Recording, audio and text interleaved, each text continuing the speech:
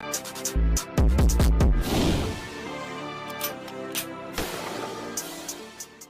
we're live at the Re-Up NYC podcast. What's going on, ladies and gentlemen? Yo. So my next guest on this great podcast we have, he is a communications major from Mount St. Vincent College in New York City. And he also does his own social media marketing business, his digital marketing business. Ladies and gentlemen, get it up for Mike The Loop. Yo. What's going on, everyone? What's going on? Yeah, so that's your Instagram handle, but like that's your actual last name, right? Yeah, that's everyone always asks me like, "Oh, Mike The Loop. What does that mean? Like, what does that stand for?" I'm like, I couldn't be creative when I first came out with my Instagram @name, so I just said Mike The Loop, and it honestly it became catchy, and people started messing with it. So I was like, all right, I might as well just leave it. That's so crazy. Yeah, it's dope though. It's different. Yeah. So growing up, people used to call you Loop, or Yeah. just or like Mike or whatever. Like, So in high school, people used to call me Mike. Once I went to college, the whole first name basis disappeared because there's so many Mikes in college. Obviously, being in a smaller school, I guess everyone knows everyone. And there's a lot of Mikes. So to differentiate me, a lot of people, they just started calling me Loop. So everyone's like, yo, Loop. Because once you say Loop, it's right away you already know who you're talking to. I got you. And the thing with me is people will call me Loop, L-O-O-P, and then some people will call me Lou, L-O-U. So if I heard you call me Lou, then that's how I know, like, I don't really know you. Like, we're not. Yeah, because you don't know what the deal is. Because the fact that you don't even know my name, you call me Lou. Mike Lou. Yeah, like a lot of people, yo, what's good, Loop? And I'm like, no, it's not Lou. It's like Loop. It's like, oh, Loop. I'm like, yeah. They're like, oh. So a lot of miscommunication with that. They weren't in the loop for that one. Nah, not in the loop, for sure. That's crazy. All right, so let's go into exactly what it is you do, because you do some really cool stuff. So would you want to explain to people exactly in detail what you do? All right, so to get it started, pretty much, so I have a marketing firm called Kodu Marketing, and what we do is we specialize in digital marketing. So we do everything from social media marketing, content creation, commercial videos, graphic design, web design, all sorts of stuff. So anything that you see on your phone, on TV, or you even see it on the computer, we do it. The main thing right now is marketing itself is doing a whole major flip to social media, and a lot of marketing itself is being pushed through social media platforms nowadays. It's not worth spending the $20,000, $30,000 on TV commercials, and a lot of people are starting to invest their money on paying people to do ads and pretty much market things on social media. So that's one thing we specialize, and it's going pretty well. Everything's moving at a good rate, the way that we expected it to. And I can't be more thankful for it, to be honest. Nice. So do you think that push has a lot to do with the fact that, only big-time companies can really buy airtime? That push is happening because the demographics are changing. So when we were younger, everyone used to watch TV. Family night was TV night. Like everyone, movie night, it's like, all right, we're watching TV. But now there's so many different outlets. You got podcasts for entertainment. You have radio for entertainment. You have social media for entertainment. All these streaming services for entertainment. So numbers on TV platforms in general are going down, like big time. That's why these cable companies, they're trying to purchase these streaming sites. So streaming sites are killing it right now and taking over all, pretty much the competition is all based on streaming nowadays. Cable isn't a big competitor. That's why nowadays the only thing that you see on cable itself are diaper commercials for moms that are just walking around the house when they're watching the kid, if they're watching a kid. True. And now you just see a lot of elderly commercials like, I've fallen and I can't get up. You see all those things. Yeah, because they're always at home like watching TV. Exactly. So the whole demographics has changed. And people are realizing it. Businesses are starting to realize it, and they need to start marketing to the people that are doing the purchasing, which is people our age nowadays. Right. So how does your version of marketing differ from the more traditional sides of marketing that everyone's kind of taught maybe in school or just like an old school type of approach? So the thing that definitely differentiates us is we like to keep it live and we like to keep it organic. A lot of companies out there, they'll Photoshop a bunch of words onto a picture that was taken in a professional studio. And of course, we do everything professional. We do everything top-notch, top quality. But we like to keep the life to it and we like to keep the organicness to it. So, for example, for shooting photos for restaurants, we like to keep it as organic as possible. So when people see the picture, they get a connection to it rather than looking at it and saying, wow, like that's a sick picture. I can never take a picture like that. Like, no, we like to create something that people look at, and of course they can't recreate that because the quality itself and the actual camera and equipment that we're using is completely out of reach for the regular consumer. But what we like to do is make it seem as if that's what they're really going to see in real life. Because you could go on Abercrombie right now and see all these ads on a beach or whatever company you want to look at. But the problem is going to be is that when you go to the store, that's not what you see. In the store, you see clothing racks. You see all this other stuff on the walls and all these other things. Meanwhile, it doesn't tie in with the brand. So it creates kind of like a disconnect between consumer and, and all the enterprise per se. For sure. Because it's just something that a lot of people don't even pay attention to. A lot of pages in general, they post all this luxury stuff. Meanwhile, when you try and purchase the brand, it has nothing to do with it. It's not tying with the brand. It's not showing the brand. So that's one thing that we really try and do that a lot of marketing companies aren't doing is be extremely consistent in terms of posting daily, engaging daily, and constantly being on the push every single day. And at the same time, creating content and constantly shooting in bulk and constantly getting more and more content out there for the consumers to look at. So it pretty much sounds like that you guys are kind of cutting out the middleman per se. Yeah, that's the main thing that we do. Is right now businesses, they want a photo shoot, they have to reach out to a cameraman. Hey, I want this. They want a video. Hey, here's a videographer. Like, let's use him. Da, da, da. They need a marketing person. They have to reach out to a marketing person. So that's 3 different people. Or if they have a team in-house, that's going to be like 4 or 5 people. So what we do is we cut the middleman out and we create the content for you, videos, photos, any type of content that you want, even web design, we create that for you. So we don't have to go to another photographer or cameraman. It always sticks in the same thing, and you don't have to worry about paying XYZ. All you got to do is just pay the one person, and that's it. The job is done. Right. Do you also believe that maybe that's kind of like the way for like smaller businesses and maybe like like more independent contractors to kind of have like a leg up more on the more big time like industrial enterprises like Amazon or like a Apple or something like that? For sure, because nowadays with social media, you can reach so many people. You could talk to someone right now from China. You could talk to somebody from overseas, whatever it is. And if you have that ability, why not promote your business? Why not show your business to the world and constantly keep on expanding? Because if you stick to the same Facebook ads that are pushing the same location and all this basic newspaper things, newspaper articles, yeah, you're going to reach people, but you're not going to reach people in other tens and thousands of people. Exactly. Yeah. And social media helps you with that. Instagram, Facebook, all these other platforms.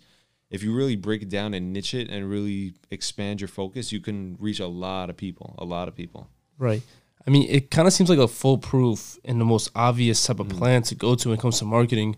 But does everyone kind of get that right now, or are there still some maybe like old mom and pop shops that say, you know what, no, we've been doing it for a while, we're just gonna stick to our ways?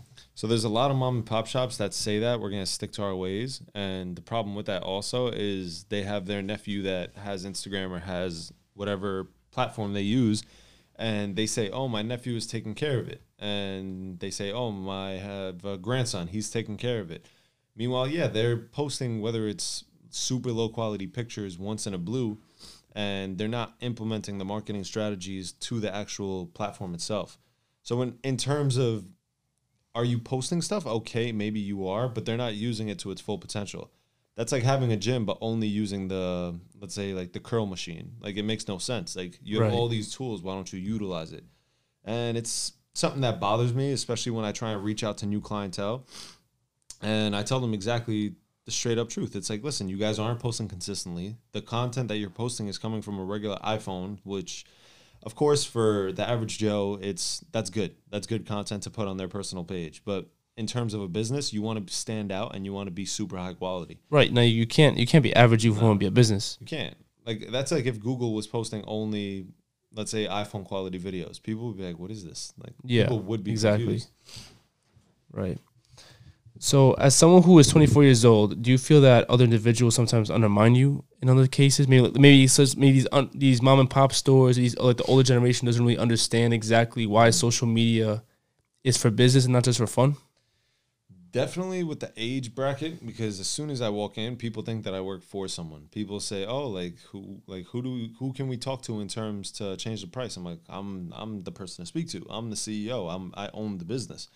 And right away, and it kind of scares people, but it shouldn't, because nowadays there's so many entrepreneurs, there's so many people creating businesses, and that whole aspect of you have to be 30 and up to own your own business, blah, blah, blah, businessman, like it's out the window nowadays.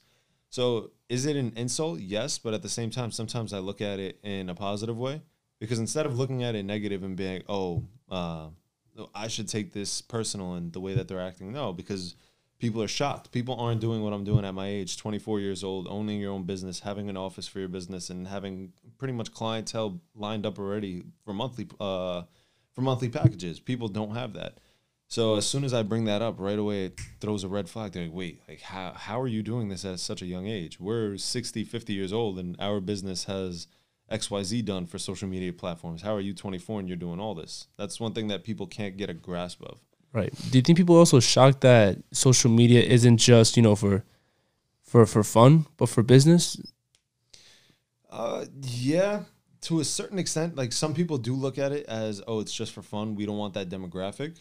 But we do have a lot of businesses now that are starting to realize that. A lot of companies are starting to realize that social media is key.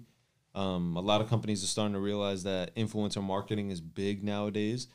And they're starting to implement it into their marketing scheme. So that's a good thing. It's obviously technology is going to continue to evolve. People are going to continue to evolve mentally and physically.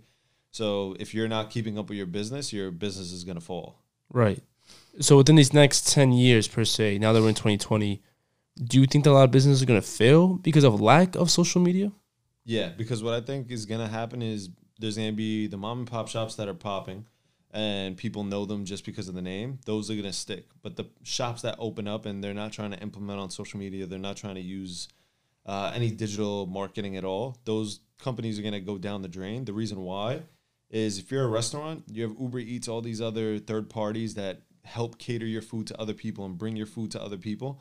If you're not using those, people aren't going to order from you. People aren't going to know where you are. People aren't going to know that you're a business that's actually in the area. Because there's some people that they don't go to restaurants. They only order out, or they only do takeout, or they don't have time. They don't have time to go out. They don't want to deal with like waiting times and all that. Exactly, and that's something that a lot of businesses need to realize, that social media isn't a threat. Social media isn't to play games. Social media is to help you. Social media is a way that you can use it to multiply your profits, multiply the people coming into your door, and it's pretty much an add-on to your business rather than take away. And that's what a lot of the older generation, that's what they look at it. They look at it as if it's a game, and they're like, oh, like, no, we don't want that type of market. It's like, all right, like, if you don't want it, all I'm saying is that eventually you're going to come knocking on the door and you're going to be like, hey, like, we changed our mind. But at some point it's going to, shit's going to hit the fan, and they're going to realize that, all right, wow, like, we have, even if we don't like it, we have no choice. Yeah. Just like other business expenses per se, and like other business things, you make sure you have enough, I guess, product or food, or that you keep up with regulations. The same way, I guess, you kind of like look into those responsibilities. You got to put a big responsibility into how you market yourself. You have to.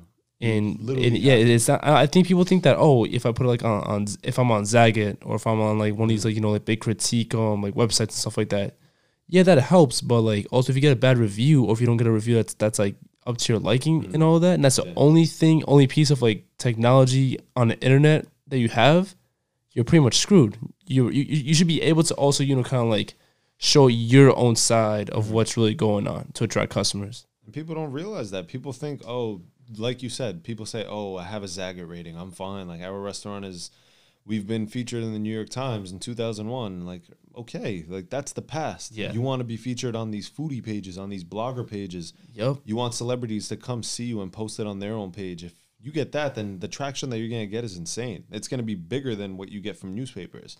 Do you think that these food pages are going to end up being bigger than these big critiques, like these big critique pages? Yes. I personally think that these food pages and all these other critique pages on social media are going to be the next generation of these critique companies. Because realistically, if a food page reaches out to me and says, hey, I want to turn this into a business, we'll get them lined up with an LLC. We'll get them lined up with a website, and all their ratings and all what they say critiquing-wise of the food and restaurants wherever they go, we'll post that onto their website, and then boom, right there becomes exactly what that other platform is. But I'm pretty sure those companies are using social media as well. If they're not, then that's going to be a big loss. But these big food pages that are growing, as time keeps on going, they're going to continue to grow as well. And I feel like that's where they're going to step in and they're going to expand their platform and their reach as well. Yeah, the one thing with like actual old school critiques is, or like critics, is that they kind of seem like they're kind of these older, salty kind of individuals that kind of look out to look for like the wrong in any business or any particular type of craft. Yeah. With these food pages or with any type of like, you know, person who goes to businesses or like rates stuff on Instagram, I don't think it's so much that they want to, you know, like down a business or like, you know, critique it in a sense. They just want to go to like, you know, like the most popping ones and kind of showcase the best thing about it. Because if it's like a bad one or if it's one that they're not really sure about, I'm not sure that they're just going to go to it just to go to it. So I'm not sure how like that game plan, I think, is pretty much in like, you know, kind of like, you know, kind of like transform the whole way that, you know, like people really see like, you know, how, you know, like, you know, 5-star ratings and all that. I think that's all going to change within the next couple of years. Yeah, these food pages, they're not posting stuff that is out there just because it tastes good. These food pages are posting cool food, fun locations, fun places to go with your friends and family. So they're showing you more of the ambience and everything that goes on. They're not sticking to, oh, the recipe has this, and it's an amazing place. It's run by John, da, da, da, da. Like, no, they're there to show you a place that's going to be eye-catching, a place that you're going to have fun, and a place that you're going to feel proud of to post on your page as well. Yeah, it's more for a consumer instead of just being kind of like a trophy. Yeah. For the restaurant owners or for restaurateurs or whatever the case may be. 100%. And it's definitely it looks more fun too, honestly, because it doesn't have to be, you know, like this 5-star, you know, filet mignon type of restaurants. It could be like, you know, like a nice dive bar that has like stacked tacos or like these nice, you know, even food trucks even. You know, like how many food trucks are really getting like this same type of publicity from, you know, like these newspapers or like these critiques or, you know, stuff like that. I really see, you know, Instagram, YouTube, Twitter, Snapchat really going towards like, you know, like the smaller companies, like the smaller, the more lower class type of businesses that really kind of want to make a big splash in the food industry. For sure. And that's something that a lot of people need to realize is that as marketing is doing a complete flip, so are the businesses that are going to be marketing itself. And these big time restaurants don't realize that. So yeah, you might have been the poppin' restaurant in 2000, but it's 2020 now. It's a whole decade after. And what people need to start realizing is that just because you're a mom and pop shop and people know you from the past doesn't mean that you're going to be present in the future. People aren't going to remember your name. Why? Because, yeah, if someone's been going there since they were a little kid, of course they're going to remember you and they'll go there once in a while. But these big companies and all these marketing firms that are helping push these restaurants, those restaurants they're going to get more attraction, more eyes, and just more appeal in general on social media platforms and to get more people in through their door. Right. Now, for example, if somebody, let's say someone wants to get, you know, contact you and really start doing business with you, what exactly is the whole layout on how to start doing business with Kodu? So before anything, obviously we sit down, we talk to them, and we figure out exactly what they want to do. So if it's just content creation, if they just need a website made, business cards, LLC created, or whatever they need, whether it's a business plan, marketing plan, anything. Once we sit down and find out exactly what they want, then that's when we figure out a price budget for them. We find a budget that they're comfortable with. We give them 3 different options to choose from. Obviously, one being below budget, one being at the budget that they want, and one a little bit over, just so that they can compare and just so that they can see a little, I guess, comparison on the side. And the one thing that is super, super important is everything is custom tailored to each person in business. So when they come to us and when they talk to us, the main thing what we want to make it feel is that they're not being charged just like everyone else. Like, just because you walk in through the door doesn't mean I'm going to charge you the same as the restaurant down the block, or I'm not going to charge you the same as the car dealership down the block. Everyone is different. Everyone's budget is different. Everyone's goal is different. So that's when we need to sit down, figure out exactly what they want, the money that they want to spend on it, and then we move on forward from there. Right. So it kind of sounds like everything's kind of like a tailor-made type of package for everybody, because not every single business runs the same as you know, as everybody. Yeah. It's like even today. Today I spoke with a body shop, and they don't want any direct message filtering. They don't want any crazy content. All they want is just basic photos on a daily basis, and that's it. That's all they want. So I was like, all right, like that's super, super simple. So we sat down with them, we got a budget with them, and now everything's on board. So we're going to start moving forward with them as well. All right, perfect. It's all about being customizable, and it's all about being able to give people what they want. Exactly. If you try and force something upon people, they're not going to want it. You tell someone like, this is all we offer, this is all you could choose from, they're not going to like that. But when you tell them that things are flexible and you can move things around for them, then right away they're hooked. They're onto it. I feel like human beings in general, we like having choices, Mm-hmm.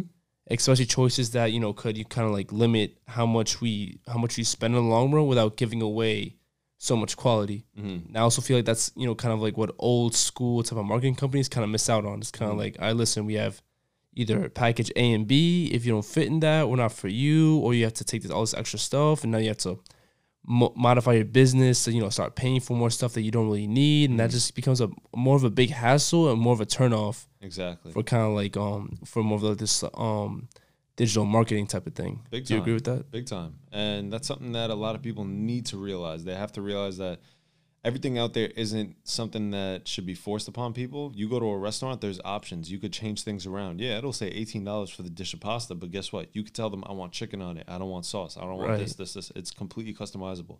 Even look at the top chains in the country, any food chain, any Starbucks, whatever it is. They give you a generic price up top, and then they give you something to play around with. Whether you want almond milk, coconut milk, you want extra sugar, large, small, whatever it is, it's customizable to the person. Once you make it personal and once you make it relatable to people, that's when you really hook them on. Right. So how did you originally start with Kodu? Man, I was in college. It was my sophomore year, and I originally went to college to play ball. First year, I fractured my spine. Second year, came back, tore my Achilles. So as I'm laying down, I'm like, yo, I need to start making some money. Like, I got to start focusing on making some bread. And I sat down. I started writing down a bunch of ideas. And at the time, I had like 12,000 followers on Instagram. And yeah, that's when Instagram was big, and that's when like influencers started coming out little by little. But the people around me weren't doing that. And that's something that I realized. So I just kept on pushing at it. And I was like, yo, if I'm doing this for myself, I could teach other people. So I started helping other people, doing photo shoots for people. And from then on, I started seeing results. So I'm like, wait, if they're getting results off what I'm teaching them, I could charge them for teaching them this. So then I started reaching out to businesses and saying, listen, we'll teach you how to do X, Y, Z, and we'll do this for you as well, and we'll make it a package for you. So that started hitting. And around my junior year is when I really started pushing the envelope. That's when I started doing a lot of shoots, started doing a lot of marketing packages for companies and clients. And as time started progressing, I was working in the summer times for my family business. I was working 6 to 6, Monday through Saturday, just grinding, miserable every day, like working constant hours all day long. And I started realizing, like, man, like I miss doing what I did in college. I miss making all this money, and I was having fun. I was enjoying it, taking pictures, like having a good time. And at the same time, it's one side is my family and one side is my happiness. Now, of course, family will always be there to support you, but I felt like it was time for me to make that leap and try and create a history for myself rather than be there and say, yeah, like I worked for my family business. I helped maintain that. I kind of want to paint my own picture. I wanted to create my own story and have something that people can remember me as Mike Loop. I don't want to be remembered as the kid that worked for the family business. Right. I want to be remembered for my own things, my own accolades, and my own results. And that's when I sat down and I was like, all right, like let's come up with a name. And that's where we came up with the name Kodu. And obviously this sector is Kodu Marketing. So we focus on all marketing, digital marketing, advertising, all sorts of stuff. From there, it continued to progress. We got the LLC all done for it. We got all the packages done, and that's it. From there, it was history. So you have an LLC or an S corp? So we have an S corp, but the problem is when you tell people S corp, a lot of people don't realize what that is. Now, right. LLC and S corp, they're similar. The only difference between the two are the tax brackets that you have to deal with in the end of the year. So LLC, you're being taxed on pretty much your own the income of the company. Now, S corp, what you're getting taxed on is the salary of the CEO. So you could get all the money you want. You can make $1 million, but you're only getting taxed on what the CEO is getting paid. So let's say you pay the CEO, quote unquote, $45,000, $50,000, then you're only getting taxed out of that $45,000, $50,000 instead of getting taxed out of the $100,000, $200,000 that you generated. Right. So it pretty much keeps all the money into the business. Correct. Yeah, that's the thing. It all has to be on the business account, and it all has to be under the business name. Nice. So it's not going to go under your own name, but I mean, if it's your own business, you have access to all that money. Yeah, you can do what you want to it. And technically, if you're really running business correctly, you would want all of your money into the business. Mm-hmm. Yeah. Because that's kind of like what you're investing in towards the long term. Exactly. So you would want to lose as much little money into that as possible. Yeah, you want to just keep on dumping it, and letting it grow. That's it. That's all you want to do. Yeah, you mentioned before that you had a really good point actually. You said that a lot of people don't know what a S corp is. Mm-hmm. Compared to an LLC. Why do you think that? Why do you think that's what's the reasoning behind people that they don't know what these basic business terms mean? Well, the thing with entrepreneurship is there's a lot of things that people don't know. And one, it's because of our school systems, the way they're set up.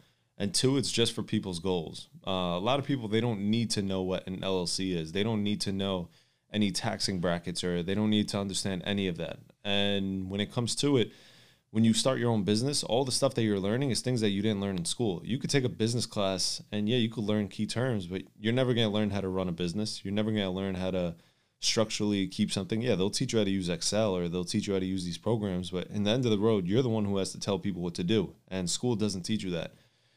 That's something that I started to realize, and it started putting a negative annotation to me in my head in terms of school. I was never a school kid. I was always terrible academically, you could say, in grades. I was like a solid 78 to 80 average student, so not the best, but not the worst. Mainly I was an athlete, and I always wanted to own my own business. My whole life I wanted to open my own business and be the one in charge. And the one thing that people just don't realize is that school teaches you how to follow rules. You go to school, what's the first thing they do? Syllabus week. What's syllabus week? They tell you exactly what you're going to do, exactly how you do it, and what the penalties are if you don't do it. What happens when you go to a job? You have the first week, training week. Same thing. They teach you exactly what you're going to do. They tell you what happens if you don't follow the rules, and they tell you the penalties. Then after the first week of work, or the first week of school, what happens? You start going into the classes, you start going to work, and you're doing a 9-to-5 job, or you're going to class 3 hours a day, 2 hours a day. But if you're going to school, chances are you're taking multiple classes in a day. And a lot of people are doing that 9 to 5 just by school itself. They're doing the same hours as they would do with a 9 to 5, but they're putting that into the school system. It's cool because being an entrepreneur isn't for everyone. It comes with a lot of stress. It comes with a lot of I guess you could say, sleepless nights. And it's just not for everybody. But if you want to do it, anything is possible. If you just put your head down and focus and study exactly what you want to do in terms of out of school. You could take all these programs. You could do a lot of research online. And honestly, we have computers on our phone. Like, our phone is a whole database. You could access whatever you want, any information, any article. You can get it on your phone and learn on your phone. So realistically, a degree isn't necessary anymore. You can learn everything about a podcast online. The school is going to teach you the basics: how to adjust the volume, how to fade in, how to fade out. Yeah, not even. I don't even think podcasting would even be like. Well, it's not a class now because I'm currently in school, but I don't even think it would be even worth going to class to do a podcast. Like, for what? Like, yeah, like the technical stuff, sure, but like everyone has different equipment. Everyone's mics sound different. Everyone has like a different subject. Exactly. And plus, the only way you really learn how to do a podcast, or like you said before, going to a business, is actually going through the struggle and going through the trials and tribulations of starting whatever that business or that type of venture is. No one could teach. No one could. You can't baby step these types of processes. You just gotta go straight deep into it. Yeah, life's not like a video game. You gotta actually go ahead and do it. It's funny. I actually saw a quote that life is a single player game. And in terms of single player game, it's your options and you choose exactly what's going to happen. So you want to go to school and you want to work your ass off and become a doctor, you could do it. You want to be a businessman and make millions, you could do it. You want to be a real estate agent, sell houses all your life, like, you could do it. And in this life, you choose exactly what you want to do. So people complain like, oh, he's lucky that he has this, or she's lucky because she does this. No, it's never luck. No, it's you do exactly what you want to do. Of course, some people might have the support that you don't have. But in the end of the day, if you want something accomplished and you want to actually go out there and do something, there's nothing stopping you. Yeah. You could walk out this room right now, tell everyone, yo, I'm leaving, I'm moving to Florida right now. Goodbye. Nope. which Yeah, a lot of people people, well, I don't know about Florida, but like a lot of people do that, like going to California or even coming to New York, for example. A lot of people, mostly on the East Coast region or even on the West Coast, they just come to New York because this is where all the opportunity is. This is where all the money is at. You know, people do it every single second of the day. My mom is one of those people. She came here when she was 20 years old. She came overseas without telling her parents or anything. Sheesh. She just flew over here and boom, like got right to it. And now she's living the good life. Like she doesn't have to worry about things. And it's the same exact thing that we keep on repeating. It's literally you do what you want to do. Yeah. Like don't let anyone stop you. Don't let anyone's judgment stop you. You got to make yourself happy in the end of the day. Right. So for Kodu, you're based out of New York. Correct. But would you also want to open up any other offices in any other city? Right now, I just want to be based in New York. After New York, we might open up office maybe in Miami or somewhere in LA. Nice. What we do is very, very hands-on, and it's very mobile. So I could go on a vacation and do whatever I'm doing in the office. I could do it over there. And that makes it really flexible. So we could hire a whole team in a different location and have a WeWork that we could schedule meetings like once a week, once a month, and we can make those meetings happen. So do we need an office? No. Is it, I guess, cool to have an office? Yeah, like we'd need a space that we could sit down where we could let the whole workflow happen and have everything occurring in the office rather than having a WeWork. But it's also a huge expense at the end of the day, which a lot of people would, you know, low-key, excuse me, they would low-key like to kind of get rid of that. Yeah, I mean, it's an expense, that's for sure. But at the same time, it's something that you have to do. You have to make that disconnect from home. You can't work from home all the time. And when you do, you're going to wake up and you're going to go into your living room on your off day. And it's like, damn, like I got to work. Like right away, you're in that working mindset, which is good. But at the same time, you need to balance your life out. And absolutely. That's one thing when I was working from home every single day, Monday through Sunday, it was work. Just like my mind was just wired to it. I was fixated. Yeah, because you get used to it. Yeah. Even if you want, you know, take your mind off of things, you see your laptop right there. You see your papers right there. You're like, all right, you know what? I'm already here. Exactly. I might as well do something. Yeah. Now that I have an office, like Monday through Friday is just straight grind. Saturday, usually like in the morning time, we knock some stuff out. But Sunday is just straight forget about it. Like leave my phone off. I don't touch anything. Like just relax. Sunday, that's the main day that I personally like it. My whole life I've been raised, you work Monday through Saturday, and Sunday is like family day. Like you relax, you let all the stress from the week just chill out. So for me, that's my big relax day, Sunday. That's don't bother me, don't talk to me, like leave me alone. That's it. Right. And this whole thing with WeWork is crazy because, you know, let's say people, you know, kind of want to work from like, you know, like from like separate areas and just work everything on social media for the most part, which is, you know, as you said, extremely possible. But they still want to kind of have like, you know, like a portable or like a rented out HQ that everyone just comes together and like, you know, kind of like discusses ideas, you know, numbers, analytics and everything. WeWork is kind of there to like, you know, kind of do that. Yeah. I mean, one of my friends, Marta, she actually just got a WeWork. She got a hotspot. No, it's called a hot desk, I think. And pretty much you have access to anything in the building. You have access to the gym. You have an access to all the food. You have an access to the bottomless wine, beer, rosé, everything, nice. Everything. So you could go in there and get trash out of your mind. But the only thing that she doesn't have is her private office. Let's say she has a client walk in, though. She can rent out an office. She just has to tell the front desk, and they reserve that space for her. So it's cool. It's pretty much like you're paying for the private office for half the price, but you're only using the office when you need it. Right. It's not yours, but there's a lot of perks with it. Yeah, lot of perks. You get free lunch, you get free coffee, everything. Everything's included already. Yeah. Going back to being customizable, like you said before, that sounds very tailored out and very customizable and very simple for maybe younger, you know, like people like yourself that are younger entrepreneurs, younger business people that, you know, maybe either don't have the funds for a big time office, especially like in New York or Miami or LA, but also kind of want to have like that type of atmosphere where they could bring, you know, employees or clients in, make it look professional and, you know, still have a good time and, you know, get the most out of their day. For sure. 100%. And it's something that, like we brought up before, it separates your daily life and your work life. So wherever you go there and you know that it's time to work. Like it's time to put in the hours. It's time to grind. But being home, there's times that you relax, you lay down, you just get cozy on your couch, and that's something that you need to be able to separate. You have to. It's just a necessity. Like when running a business or doing any type of business in general, you have to find the balance between your work life and your social life and just relax. Right. It's key.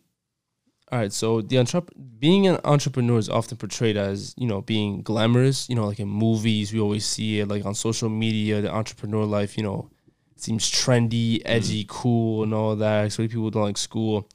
But what is the reality from your point of view of the entrepreneurial life? Reality of entrepreneur life is one word, and that's sleepless. You don't sleep.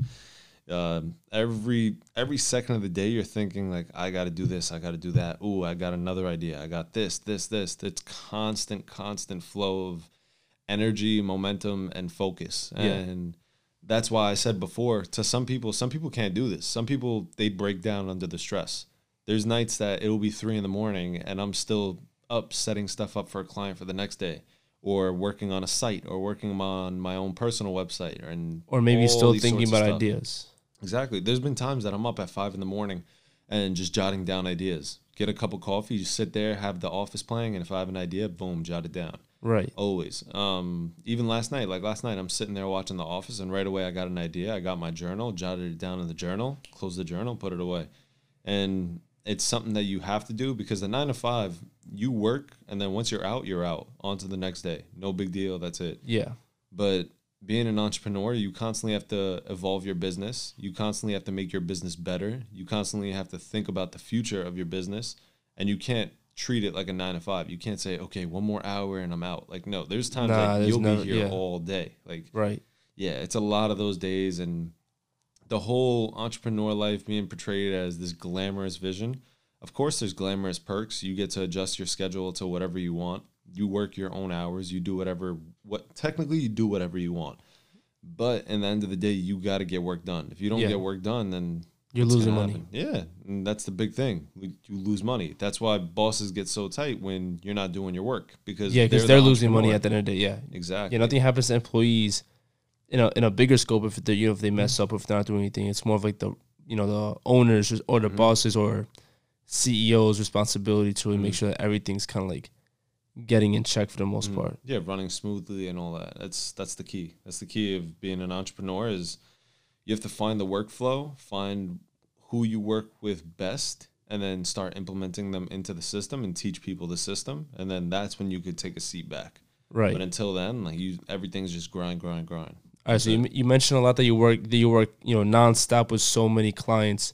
What are some big name clients that you've worked for that you're really excited with working with? So we did a content creation package with Land Rover. That was actually pretty dope. Nice. We went out to Jersey. We took out 3 Land Rovers that they only made 20 of them in the country. And those 3 of them were in that one location. Oh, so nice. we took them to a bunch of spots. We did a big content package for them. Another one was Perrier. We did a whole ad campaign for them. And one of my favorite clients to work with is this company, Timex. So what we do for them is the same exact thing. We create them content and we create the marketing templates so that they can implement it on their campaigns. And it's something that they were very, very happy with, and they kept reaching out to us to keep it going, keep the ball rolling. And they were really thankful for us. And something that made me feel real good is when they actually reached out to me and said, thank you so much, you're a big reason for the success for this campaign, and we couldn't thank you enough. And seeing that puts all those hours of no sleep and all those hours of constantly being behind the computer, constantly being behind your phone, and just all the work time, it puts that into a perspective to where it's like, wow, like this is all worth it. This is all what it's going for. Yeah. Yeah, Timex is a pretty big company too. I'm pretty sure a lot of people have heard of that company. Mm-hmm. Other than the fact that they're also they're an international company as well, right? They're all over the world, all over. Yeah. They have like a Timex Mexico. They have a Timex UK. Like Crazy. They're literally all over. The one place that you worked with, was it any specific country or region that you worked for? Yeah, exactly? The one we worked on was actually in the UK. So okay, nice. Yeah, the products that they sent me were the UK version. So the US didn't get that version. The US got a whole different one. Oh, no, so you're the first version, right? So you're kind of like one of the first ones to get the UK version. Yeah, it was pretty cool, and they posted the videos that we made for them also on their UK platforms. Right. So it was pretty cool. It was like a humbling moment. It's like, wow, like that's what I'm working for, and things are getting accomplished. So that's pretty cool. Right. So with these international companies, has that opened you more to or has that given you more of an opportunity to travel? Traveling wise, has it opened doors? Yes, I get offered a lot to travel to different locations and do shoots. Where have you been offered to travel to? So, actually in April, I'm going out to Argentina. I'm doing something for a hotel company out there. Oh, nice. In Estonia, I got actually something to do out there. Once I was out there, I reached out to a client. We did a whole photo shoot for them, so it was pretty cool. Other than that, it's just a lot of places are constantly. It's very, very movable. So a company will be like, hey, we want to do a photo shoot. We want to keep it very beachy vibes. Okay, now, if they have a budget, they don't have to spend that whole budget on getting me to a beach location because I could go to the beach here in New York in the summertime. Right. I can go to a studio and pretty much maneuver my way around the location and create something with that vibe. So traveling-wise, a lot of locations in the States.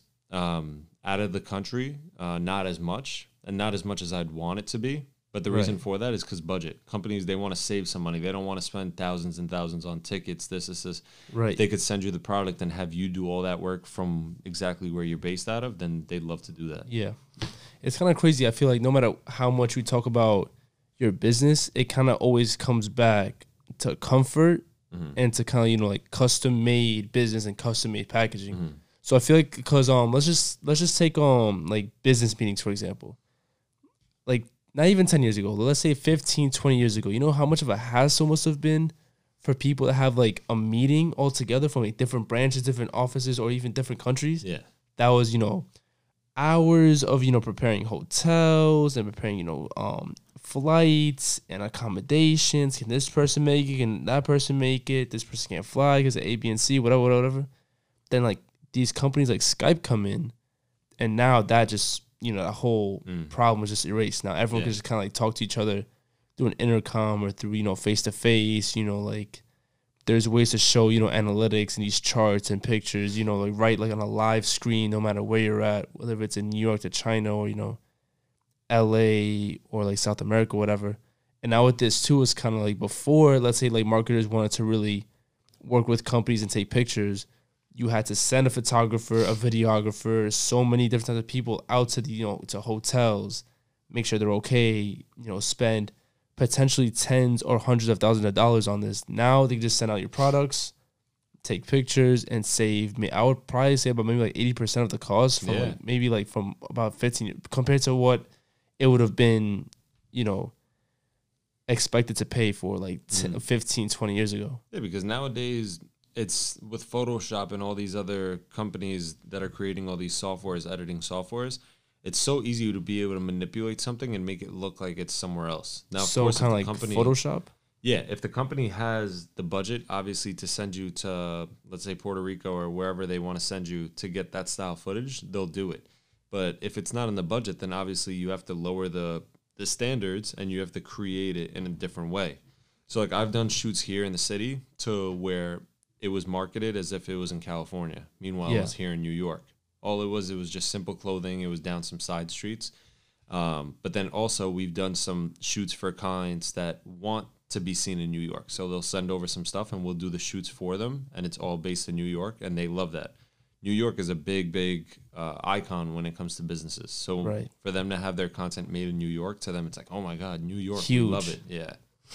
Do you find, is it a big blessing, you know, starting a company in New York City compared to maybe starting from like a smaller town, even maybe like another city completely? Yeah, for sure. Because the fact that I could tell companies that I'm from New York and we have an office based in New York, right away that sets the standard high. Like right away they're like, wow, like they must do some crazy work if they're based in New York. They have to be making some money to be able to live in New York because New York isn't affordable for a lot of people. Like there's a lot of people around the world, they have amazing jobs, but they still wouldn't be able to afford. No, it's not even affordable for New Yorkers to a certain extent.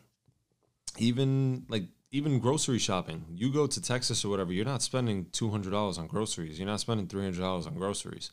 Over here, you have milk. A gallon of milk is like $5. You go anywhere else, it's like $1.60, $2. Like crazy. Prices are completely different. That's where I like the term. Like if you can make it in New York, you can make it anywhere. Right. So it's cool. Is the fact that that your office is based in New York, does that kind of reflect on like the prices for packaging in a sense, or not really? It does, because it's pretty much marketed to the pricing demographic of New York businesses. Okay. So I wouldn't be able to promote it to businesses overseas because they wouldn't be able to afford that. Something that a company is making here, businesses overseas are not even touching. Right. Like a mom and pop shop might be generating, let's say, like 1.2 million a year. There's some shops out there that don't even generate 10,000 a year, 20,000 a year. Yeah. Like the whole price bracket thing is different. Now, if a company reaches out to me and they give us a budget, we'll try and work with them, but not to the sense where we're losing money. Like that's the main thing. We need to see profits as well. So we can't pull it down to a number that's unfeasible for us.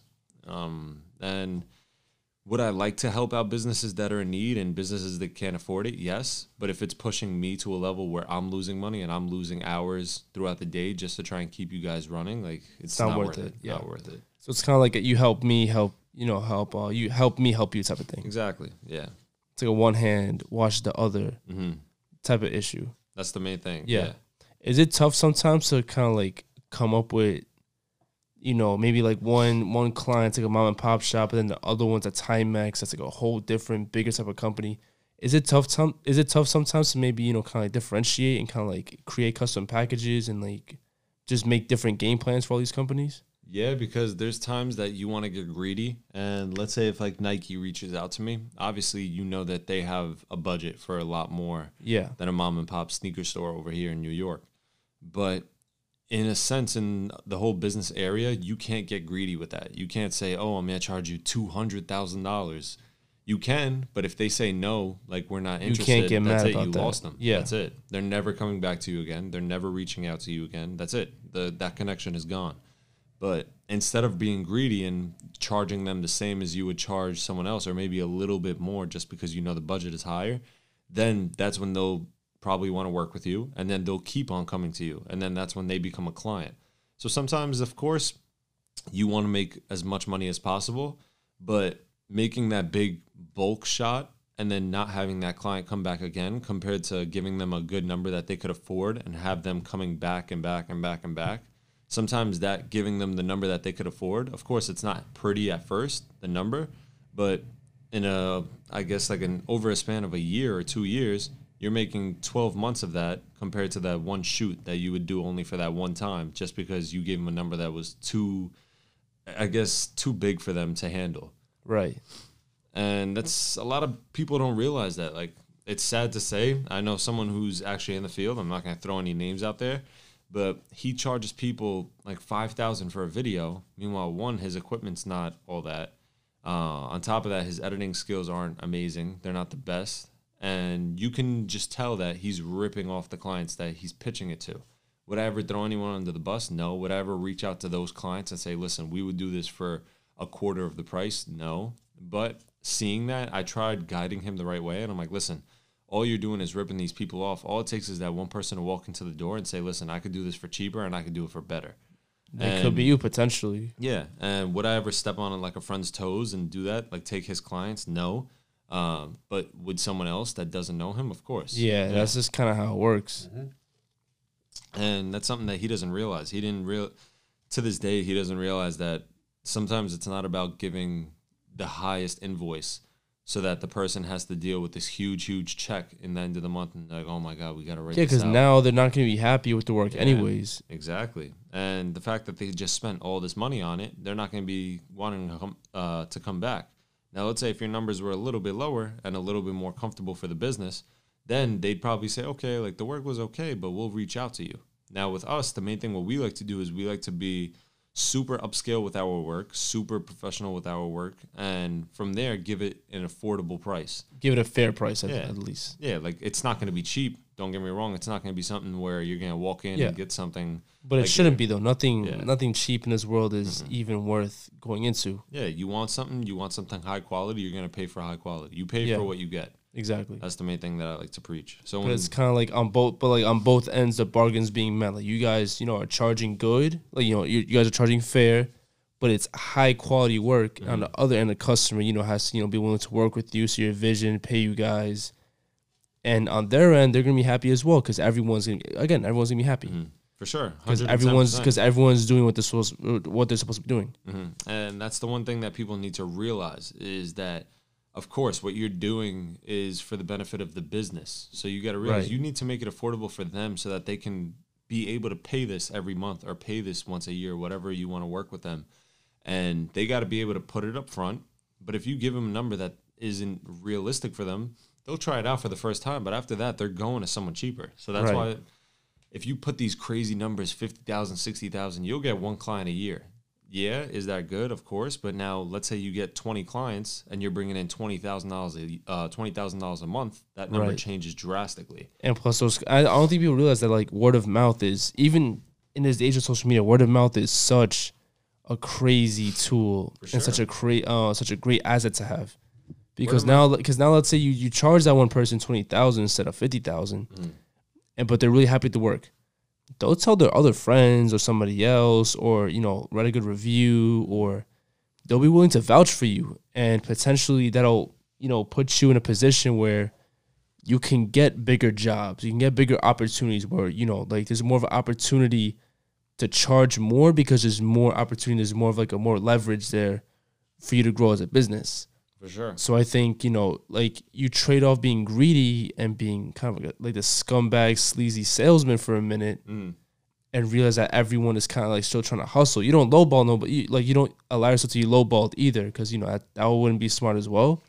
But at the same time, just realize that, you do good to others, they will do good to you. And that all those favors, well, not favors, I would say, but like all that goodwill and all that good business will come back, and kind of triple itself out. Yeah, and that's where the long-term effect comes. You don't want to be working with someone for 1 week, 2 weeks, 2 months, 3 months. Me, what I want to do is I want to build business relationships to where we're sticking this out till the end. Like, we're old in wheelchairs. Like, remember when we first got you signed, guys? Yeah, like, true. Like, that's great. Being able to talk to a client and seeing the growth that you guys went through, it's definitely something that's very important. Because not only do you see the growth, and not only are you a part of that growth, but they see all the time that's been put in. And rather than going to another guy just because someone gave you a better price, they're going to see that and they're going to be like, no, like, I've stuck through this, like, I'm sticking through it. Right. That's just like the way have it like is. a lifetime guarantee with somebody. That's exactly how it is. And that's exactly how it should be. And that's great because, you can make more business decisions off of that. And it's great. Honestly, it sounds great on multiple ends, because for one, that you're impacting somebody's family in a positive manner for the rest of their lives, to the point where like they're making more money, they're happy, they respect what you do as a professional and as an artist. Because what you do is really like an art, to be honest. Like taking pictures, videos, and managing that to the point where like millions of people see it and like it. That's not an easy thing to do. It's not like, you're just taking a picture of like an attractive person and everyone just likes it. That's not the thing. Like you have people you have total strangers buying into a process or a product or a store or, whatever the case it is, whatever business it is. For sure. That sounds amazing. And on the other side too, it's just, you have that steady stream of income. You can rely on that person. All right, like this person, we've been doing business for years. I could, maybe buy a house off this, or I could open up the office off of this. So again, it just sounds like on both sides, that's how business should be done for the most part. Without a doubt. And that's something that a lot of businesses need to do. And that's where our marketing company comes in. Not only do we offer these services, content creation, digital marketing, but what we also do is give you marketing templates. So it teaches you about customer service. It teaches you about making the customer come first. Like it depends on how happy you make people. If you don't make people happy, people won't come back to you. Yeah. And that's both on the social media end, and that's both in person with your actual business. You go on a page and he DMs you, cursing you out, you're never going on this page again. Never. You're forgetting about it. Nope. But let's say a random page comments on your picture. Love this picture. What are you going to do? That name is going to stick to your head, and you're going to constantly just randomly check up on them. It's not on purpose. It's not like, oh, what are they doing? What's it? But just curiosity. Like, oh, what are they doing? Click, like, done. And that's something that people need to start working on, and that's something that people need to start realizing is a big, big factor when it comes to social media itself as a whole. Right, because social media, for the most part, has generated a lot of, negative attributes. Like, people get, like, online bullied, and there's a lot of, low self-esteem because of social media. But I actually think social media, as much as it does that, those negative types of aspects, social media could also be a place where people, actually come together, complete just come together and support one another more than, let's say, a person is getting support from, like, people from their neighborhood, from their block, or whatever. Because sometimes it's funny sometimes, well, actually most of the time, that a lot of people get more support maybe overseas or on social media from complete strangers that just respect the art more than people in person, which is kind of like this weird disconnect that now is a huge reality for a lot of people. So has that happened to you for the most part? Do you feel like you get more support, maybe not all the time, but more for the most part from social media than maybe some people in your life? Support from people in my life compared to, I'd say I get most of my support from business owners. Right. Because once I do the work with them, like they see what we're doing, they see what we're changing through their business, and they love to see that. So that's where they give the gratitude and they give the congratulations pretty much to me. But when it comes to people in my personal life, there's times that I feel that it's almost pushed to the side, because obviously what do people see? People see the picture, people see me going to the photo shoot or whatever it is, and that's all they see. They don't see the hours behind it. They don't see the thinking, the brain knowledge, and creating the templates, creating the marketing strategy to start implementing throughout the month. People don't see that. He's just taking pictures and going home and posting them. Yeah, that's exactly what they think, yeah. So a lot of people think it's easy. Meanwhile, you put someone else in my shoes, there's no way that they'd be able to manage it. Of course, some people would, but majority of people out there, the stress overload will be something that people can't compete. Like, they wouldn't be able to suffice to it. And does it hurt sometimes? Yeah, because obviously the close ones and your loved ones are the ones that you'd want to support you. But at the same time, you can't let that affect your life. You can't, just because someone's not supporting you doesn't mean that you shouldn't be putting 110% into what you're doing. And I personally hate that excuse of when people are like, oh, but like I don't have support, or oh, I don't, like my mom and dad aren't throwing money in, or if you, like we talked about before, if you want something and you want something to blossom and blow up, you just got to do it. Stop listening to what other people are saying. Stop listening to everyone else's opinion that's being pushed onto it, and just do it. Everyone around you saying, oh, I think it's a dumb idea, or everyone's saying you'll never do anything or you'll never amount to anything doing this. It's like, all right, like that's what you think. Like, we'll see what happens in the next 10 years. One person's opinion, or even 100 people's opinion, shouldn't really amount to or equate to exactly what you think you're gonna get out of this lifetime. And that's the thing that people don't realize. People look at it, and once their closest friend Sally says, oh, like, I don't know, this is a bad idea, right away they're heartbroken, and that's it. They never chase the dream. And what happens if they said, oh, like, I'll take it, what you said, into consideration, but I'm going to keep on doing it. And then all of a sudden that blew up. Would you ever know? No, because you wouldn't do it. Exactly. So that's one thing that people need to stop doing, is stop listening to other people's judgment. Stop listening to everyone else's opinion, because at the end of the day, this is your life. And you got to do what you want. Stop listening to other people telling you what to do and what not to do. And instead, there's times that you just got to be selfish. And it's like, all right, like, I'm doing what I want to do. I came up with this idea. I came up with this journey, and I'm going to go through with it. I'm a big advocate for that type of stuff. Like, when I hear people saying, oh, like, I quit my job, I did this, and now I'm super successful, I love that. Yeah. Once I hear that, it's like, yo, like, I know exactly what they went through. I know exactly what they did, because it's stressful leaving a solid 9-to-5 job where you're constantly getting money and you're constantly getting that check. Like, it's safe. And you get to make decisions based on that stream of income, whether it's a lot of money or not. You can still, make, okay, I could at least pay rent with this, buy food, do this. Like, it's kind of like a comfort zone, because you know exactly what's going on. When you leave that comfort zone, you're kind of like thrown right into the fire. Like, you don't know what the hell's going to happen. You don't know whether you're going to be able to pay rent. You don't know whether you're going to be able to, like, eat or stuff like that. It's just, crazy. But I feel like that kind of leap of faith, it does pay off if you kind of, if you put the work in and you just believe in yourself and actually go out and do it. It's the leap of faith, and at the same time, it's the whole mindset of sink or swim. Like, you go out there, if you drown, okay, like, no problem. You took the L, take it on the chin, and just go back to your 9-to-5 or start a new plan and go for it. Yeah. But if you swim, the only way you'll find out is if you actually make that leap. That's something that people don't realize. People think that it's 100% guaranteed. No, like, once you make that jump, you still got to work your ass off. You got to put the time in, put the work in, and put the whole mindset in as well. Right. Yeah. You know what? Gary Vee always talks about kind of like losing, but as a good thing. Like, kind of like the more losses you take, it's not a problem. Like, life is just losing, that people should embrace losing and get used to the fact that you're going to take loss after loss after loss. And that's okay. Because sometimes that's just kind of like that ass whooping, like, that you really need in life to really, like, learn how to kind of survive and how to keep on going. And I feel like that's very important for people. That people are very scared of failure, but even though they're scared of failure, they don't even understand that failure is going to happen whether they love it or hate it, whether they're scared out of it, it's inevitable. Mm-hmm. Everyone fails at some point. Valedictorians that, have, 4.0s in every class, they're going to fail. Mm-hmm. It might not be even like school, but it might be in life. It might be in like at that perfect job they were, promised or whatever. Like everyone just always just kind of like goes through it in a certain sense. Mm-hmm. It's just kind of like how you decide to tackle it and keep on moving forward.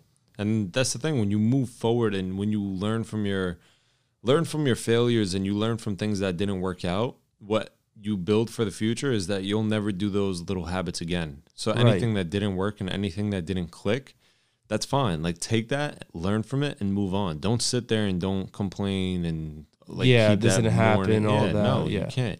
You gotta just the good old days type of thing. You got to move on to the next thing, and that's it. That's literally what you have to do. Just close your eyes and just on to the next thing. That's it. But that you could also make that type of adjustment even when you're doing well.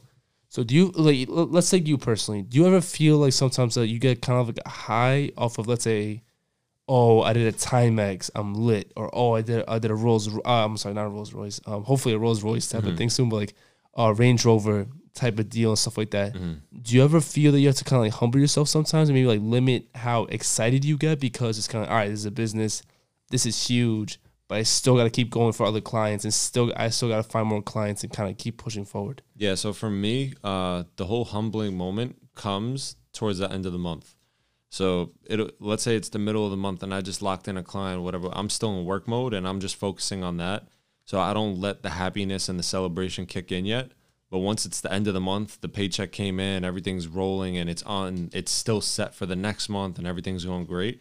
That's when I kind of take a seat back, and I'm like, holy shit, like I'm really doing this. Like this is really happening. Right. Because it's one thing to do something once, but if you could do it on a consistent basis and you could keep on doing it and keep bringing that same client in or whatever it is, there's a different feeling to it. That's like you going out, playing a baseball game, hitting a home run once. Okay, it's going to feel great. But if you sit down and say, okay, how did I do that? And how can I do it again? And then next game, you hit another home run. And then the game after that, you hit a home run again. Then all of a sudden, it becomes consistent. It's like, yo, like I'm doing this. Like this is dope. And that's one thing that I like to focus on. So let's say a client gets signed onto the contract. Yeah, it's happy. Like I celebrate. Like I get excited. But not to the sense where I'm going to sit back and relax. Like I push on that client and I focus on that client and then come to the end of the month when they re-sign and then they sign a longer extension to a lease or whatever it is, a contract. Then that's when I'm like, all right, like this is super dope. Like this is what I've been working for. And now I could sit back and look at it for a second and have like a day to where I just relax and I'm happy about it and I just celebrate. So it comes not often, but it comes, I would say, like once a month, that sit back, relax, and just enjoy what I built. Right. Is that really hard for you sometimes to sit back and relax and kind of like marvel at what you do and appreciate what you do? Yeah, because my grandpa like embedded the mindset of constantly keep working and don't stop. Because when you stop, someone else is working their ass off to get past you. When you sit back and you're looking and you're like, wow, like this is awesome. Now it's time for me to go take a vacation. When you do that, the next day you could have walked on the street and you could have walked past somebody and that could have been your next client. So you could have added on to your empire. So ever since I was little, he always embedded that mindset of when you're not here, there's still work going on. When you're home relaxing and you're on vacation sleeping, like people are still working and life continues. It's never going to stop for you. So the more you want, obviously, the more time and the more effort you got to put into it. Of course, he said you need to sit back and relax sometimes. You do need to be able to look at life and see what you created. Yeah. But he said you constantly have to have that edge going and constantly have that mentality going. And my grandpa's a super successful man, and that's someone that I look up to in the business world aspect. What does he do exactly? So he's a real estate. He's big into real estate investing. And aside real estate investing, he owns a lot of properties, which are like gas stations and detail centers. Oh, nice. Yeah. That's a great business to get into. Yeah. So he's been working his ass off since he was 16 years old. He told me when he was younger, he would work like 16, 17-hour shifts. And the thing that made that mindset of constantly keep working, his boss at the time, they used to close shop. He used to work at a mechanic shop when he was younger. And they would close down, whether it's 8 o'clock, 7 o'clock, whatever time they closed. But he would tell my grandpa, listen, I'm closing up shop, but if you want to stay open and whatever customers you get in, put that money right in your pocket. I don't want it. Like, that's your money. Oh, wow. So it was pretty much, you're working for me, you're still getting paid. But in the end of the day, if you want to stay here and work your ass off, go for it. Make your own money. Like, keep making more money. And he said his whole life, literally Monday through Sunday, 16 hours, 17 hours. There would be times that That's he'd crazy. go home, he'd bring a pie of pizza just for the family while everyone's sleeping, and then he'd go right back out. He would take like an hour nap in the office, like wake up, take a shot of coffee, like espresso, and then get right back to work. Crazy. Yeah, he's wild. Like, still to this day, he's 75, 76 years old, and Monday Still through goes at Sunday, every single day. Every single day he goes in there for at least 9 hours, 10 hours. Crazy. 24/7. Christmas Day, while everyone's sitting back relaxing, he'll come in just because he just finished working all day long. Yeah. And yeah, now obviously he's older. He's not doing the labor. Now he's doing the management. He's like Right. sitting back. He's just the kind of owner. like Yeah. looking, he's just making sure everyone's on their shit, doing what they have to do. Exactly. But seeing that grind and seeing that, I guess, intensity of work, of course, you need to find the balance, like we mentioned before. Yeah, because a lot of people can't do that. Mm-hmm. Like your grandpa's one of them. Like is one of that type of generation. You know. Unfortunately, they're getting older and they're starting to like slow down and pass away and all that. So I feel like within like this new generation, especially with the whole self-care and mental health type of conversation, those type of that type of business mindset or vision might fade off. So it's going to be kind of like a lost art, or not like a lost hustle in a sense. Yeah. I give him a lot of credit for that. But yeah, I feel like with him though, it's amazing because the amount of accountability he's had to show or expect of himself from 16 years old is incredible. Because he could have easily, right, like after work, just left, said, you know what, I'm done working, whatever, let me just go home, chill out and all that. And his boss was cool in a sense, or the owner of the mechanic shop was cool because that would never happen nowadays. No. Nowadays, no owner, no matter if they had a great relationship with like an employee or somebody, especially someone like 16, 17, 18 years old, and say, hey, listen, open my business up longer, use up my resources longer, but keep the money. Yeah. Like that would never happen. Never. And I feel like he kind of like, I feel like even back then that was never even like a big social norm. Mm-hmm. So for him just to kind of, sit back and say, hey, wow, like this is a great opportunity. I don't think a lot of people, even in 100 years, would even offer this on a regular basis. Let me hold myself accountable and just work and let's just see where this goes. And that's the crazy thing, is that he took the opportunity that was given and he made the most of it, rather than say like, yeah, I'll work 2 extra days or I'll stay extra on a Friday or a Saturday only. Like, no, he did it every single day. Of course, there were times that he would relax and take a day off, but majority of his life was literally spent working and grinding and grinding and grinding, putting the time in. Yeah, just going after it. Mm-hmm.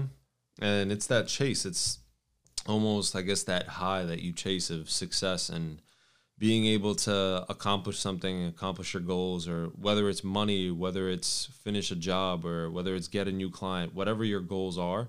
I feel when you find the art of how to accomplish it and you learn how you can do it, then there's 2 different people. There's the people that are going to accomplish a goal and then they're going to look back at it, relax, and then once that high wears off, then they'll go and get another one. Then once the high wears off, go and get another one. That's perfectly fine. But then you have the people that they're going to go there, they'll get a client, and they're like, no, I need another one. Boom, another one. Boom, another one. And then once they have 5, 6 clients, while the other person's high is finally wearing off on just getting that one client, you're sitting back and you're like, wow, like I just got 5 people locked in. Like now I could sit back and say, holy shit. Like I did this. There's more of a cushion there. Exactly. You have 5 more people, willing to kind of work with you. Mm-hmm. You're already busy for the whole week or the whole day or month or, whatever Guaranteed. Your whole schedule is. Mm-hmm. But I feel like everyone's kind of like process a little different. But I think as long as you keep yourself accountable for what you do and like you keep the vision strong, I think you should be fine. Yeah. Accountability is key. Once you get that down packed of holding yourself accountable and saying like, I got to pay XYZ, like these are my dues that I got to pay for. Once you start realizing that and once you start doing it, then that's when it's like, okay, like I still got to get shit done. And that's when you start realizing of things that you actually got to do throughout the day, rather than taking that hour to go to sleep or whatever it is, go hang out, go drink, go do whatever. That's when you start realizing, like, okay, there's 24 hours in the day. How can I use them to my advantage? That's exactly the way that you got to think about it. All right, so before I let you go real quick, what's next for Kodu?